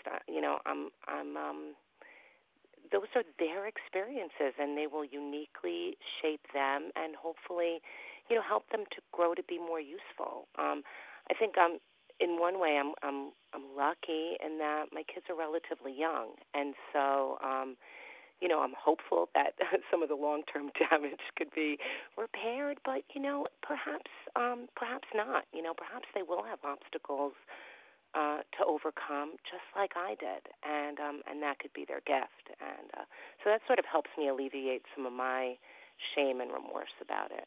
Thank you. Thank you, Melissa C. Thank you, Judy K. for the question. Ann B. Your turn. Hi, this is Ann B. My question has to do with enabling, and I feel I have a hard time distinguishing between when am I using my program to be sane for myself, and when am I using it to kind of get rid of a lot of anger, which otherwise would make me, maybe kick my grown children out of the house, and I who have mental illness, and I just I have a hard time distinguishing between enabling and, working my program with respect to anger and resentment. And I'd like to hear any of the panelists' thoughts about that topic. Hi, Chrissy G. Chrissy G. Go ahead. All right. Hi, Chrissy G. I used to get confused with this topic too, and I was the type of person that I didn't explode a lot. I used to eat it literally and figuratively. I used to eat my feelings, and I would often not say things that needed to be said. So I know that the opposite is true for some people, where they were raging before they came in, and now they come in and they're looking at their amends. They're trying to amend their behavior, and as this pendulum swings, it might swing all the way to the other side and become instances of enabling by not confronting unacceptable behavior and things like that. And I would say that it's definitely on an individual basis, and please take my number at the end, because I'd be happy to talk to you more specifically about the problems that you're facing in your family, because this is a topic that I've dealt with really intensively with other programs and also outside help. But I'm really want to stress the point that it's not a perfect science, because like I said, I needed to speak up more. If you're confrontational in your disease, then you're going to have to back up more. But you're still going to have to be responsible and make other people accountable for their behavior. So with that, I pass. Thank you, Chrissy G. Any other panelists want to respond?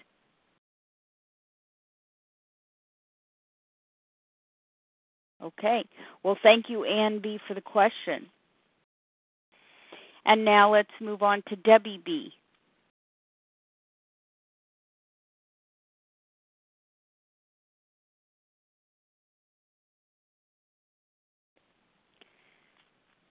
Debbie B., *1 to unmute.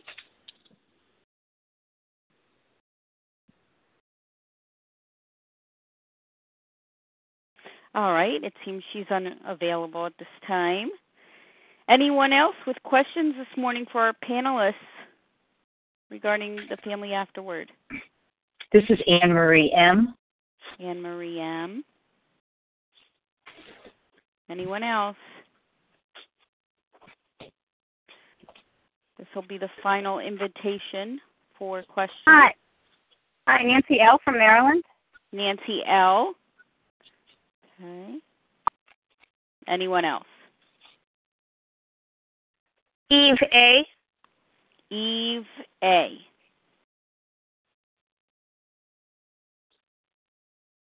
Okay. Terrific. Anne-Marie, go ahead. Okay, thanks, Leah, for your service. And this is Anne-Marie M. in South Carolina. I heard Kelly reference this, but this anyone could answer this question if they have, the experience with. Kelly, you talked about, what I heard anyway, was a lot of anger from your children for all the time that you spent on the phone. And I think other people have referenced that also. My question is, have you been able to help your children with the anger, especially if one is needing this 12-step program? Have you been able to help them, guide them towards this program without manipulating? That's my question. Thank you.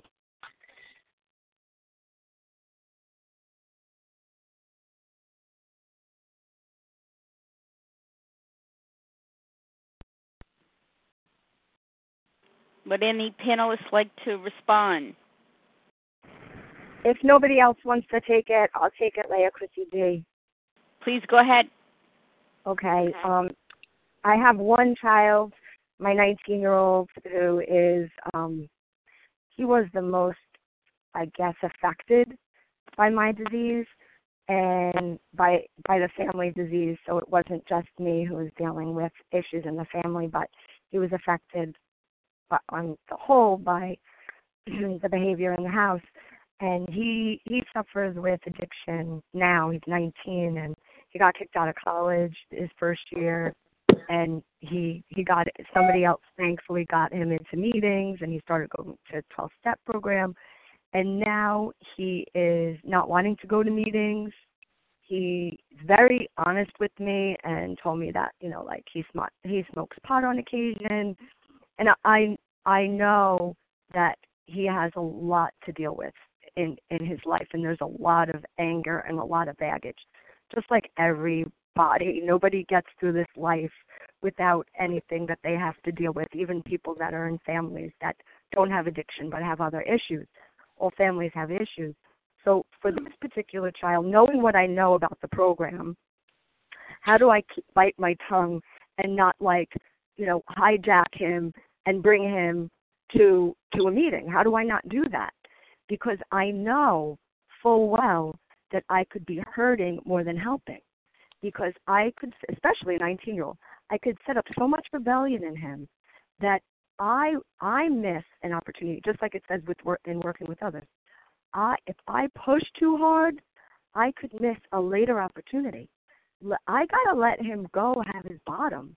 I know that seems ludicrous to good moms and dads out there, but it's a reality. I don't have to like it. I have to accept it.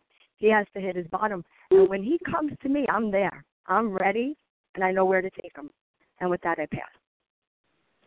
Hey, Leah, this is Kelly.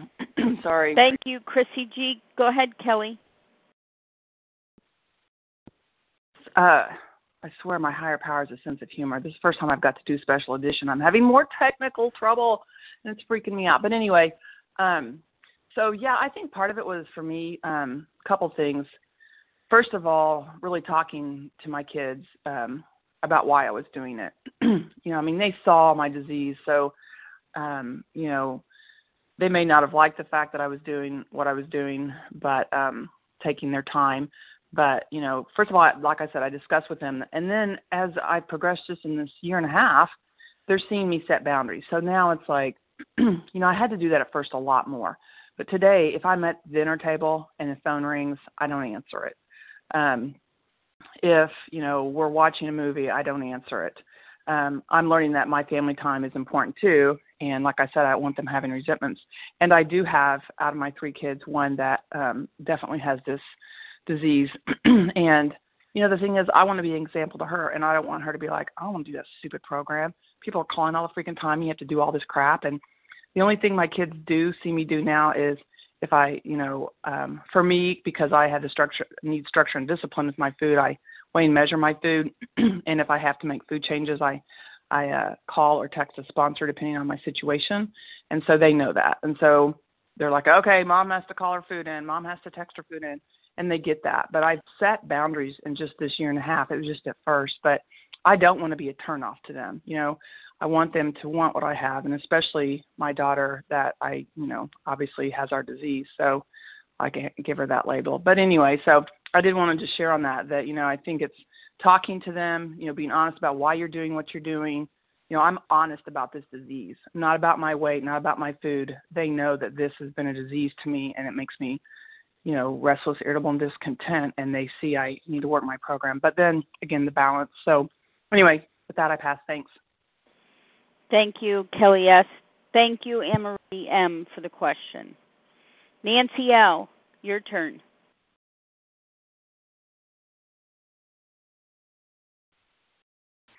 Hi, this is Nancy L., recovered compulsive eater in Maryland. I am faced with a situation now that I'm working my program really hard around. I have a daughter who just graduated college, very high functioning person, graduated high school with a 4.0, graduated college with honors in mechanical engineering, and has developed a very severe case of social anxiety.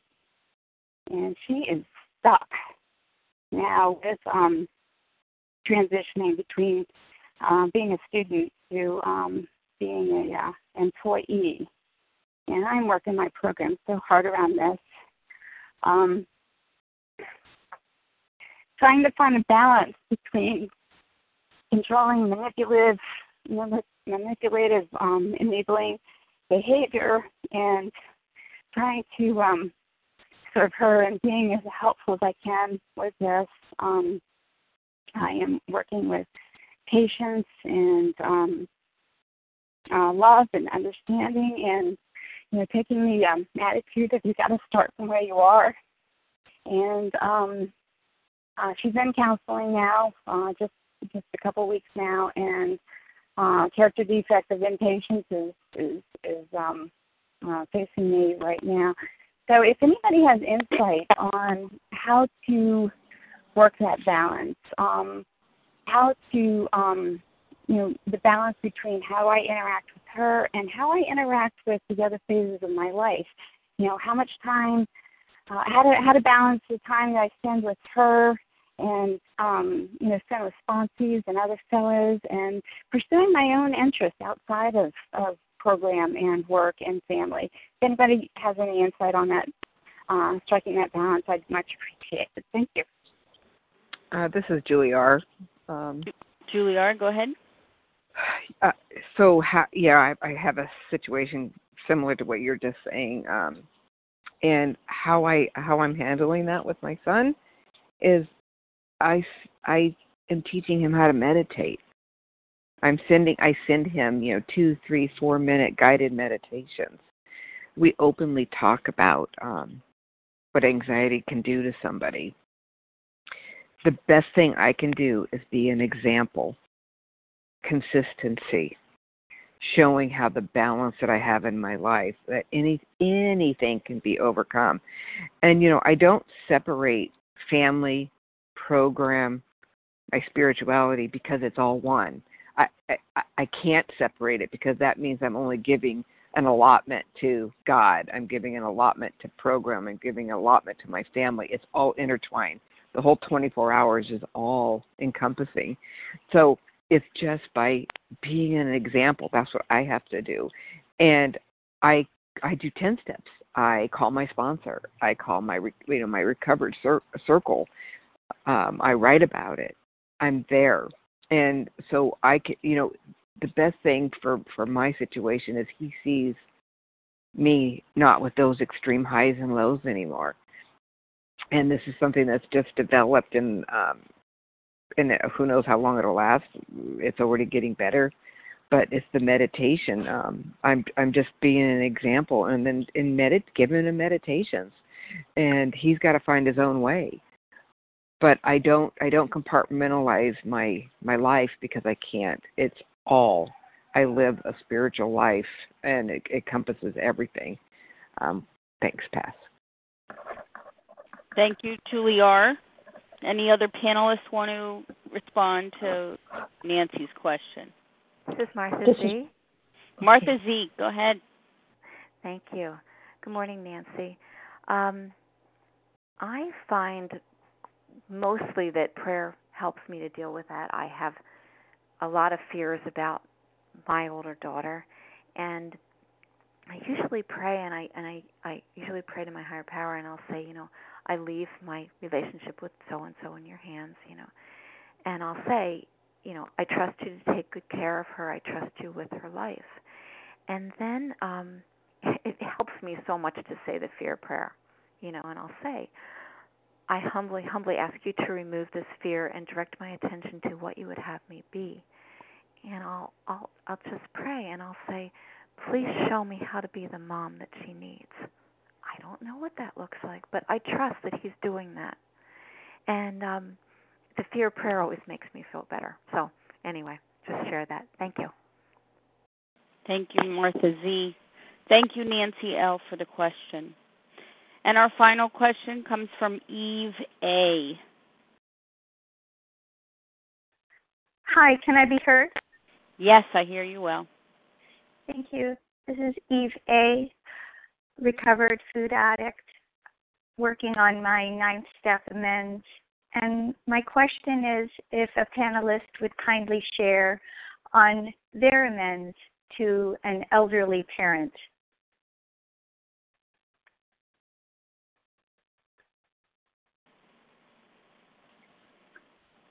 Thank you, Eve, for the question. It's Melissa C. Melissa C., go ahead. Thank you. Hi, thank you. Yeah, that's like my current situation. I can really relate to that. One of the, my direct amends was I did say, I was a difficult teen. I was a difficult adolescent.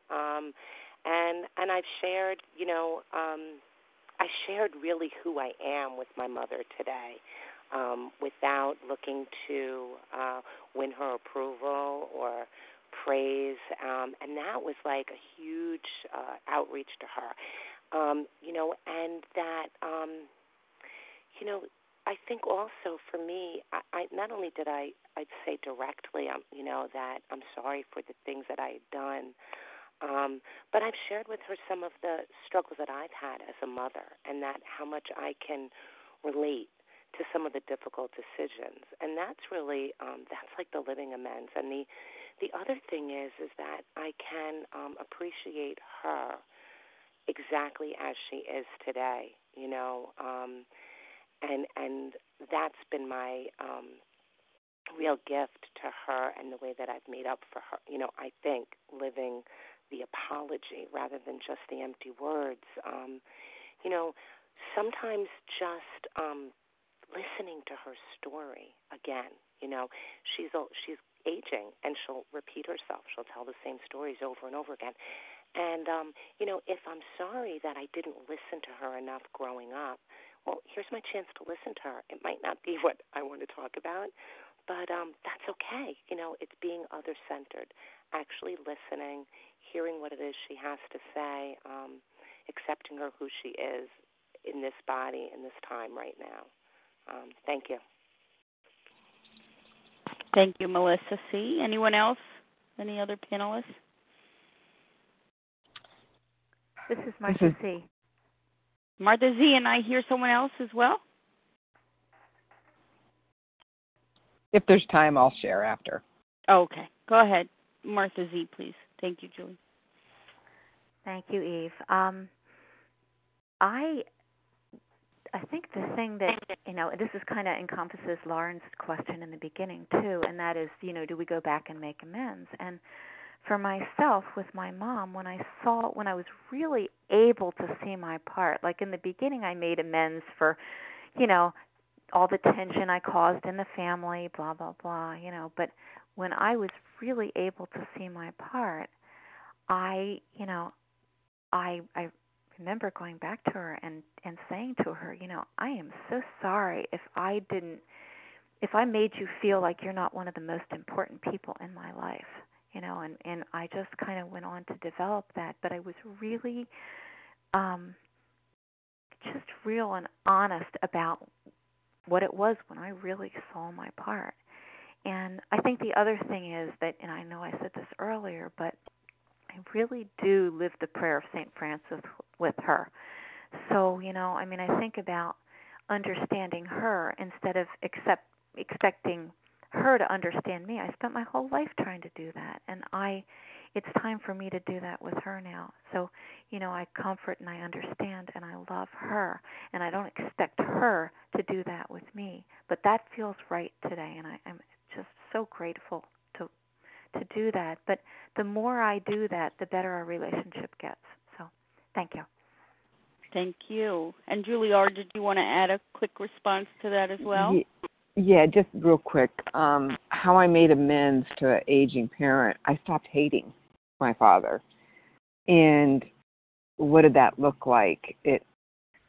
I was able to get him into his convalescent home, to visit him, to tell him some things. I forgave him. He was a very angry, volatile predator.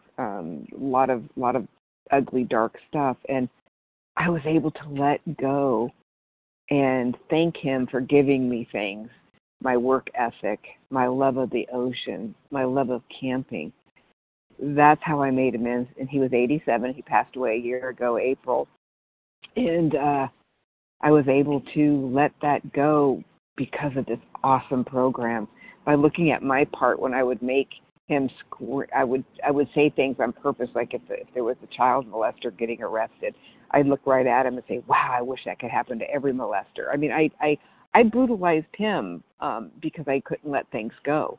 But being able to let it go and stop treating him that way, and he was able to pass with knowing that I did not hate him. So that's how I made my amends. So thank you, Pat.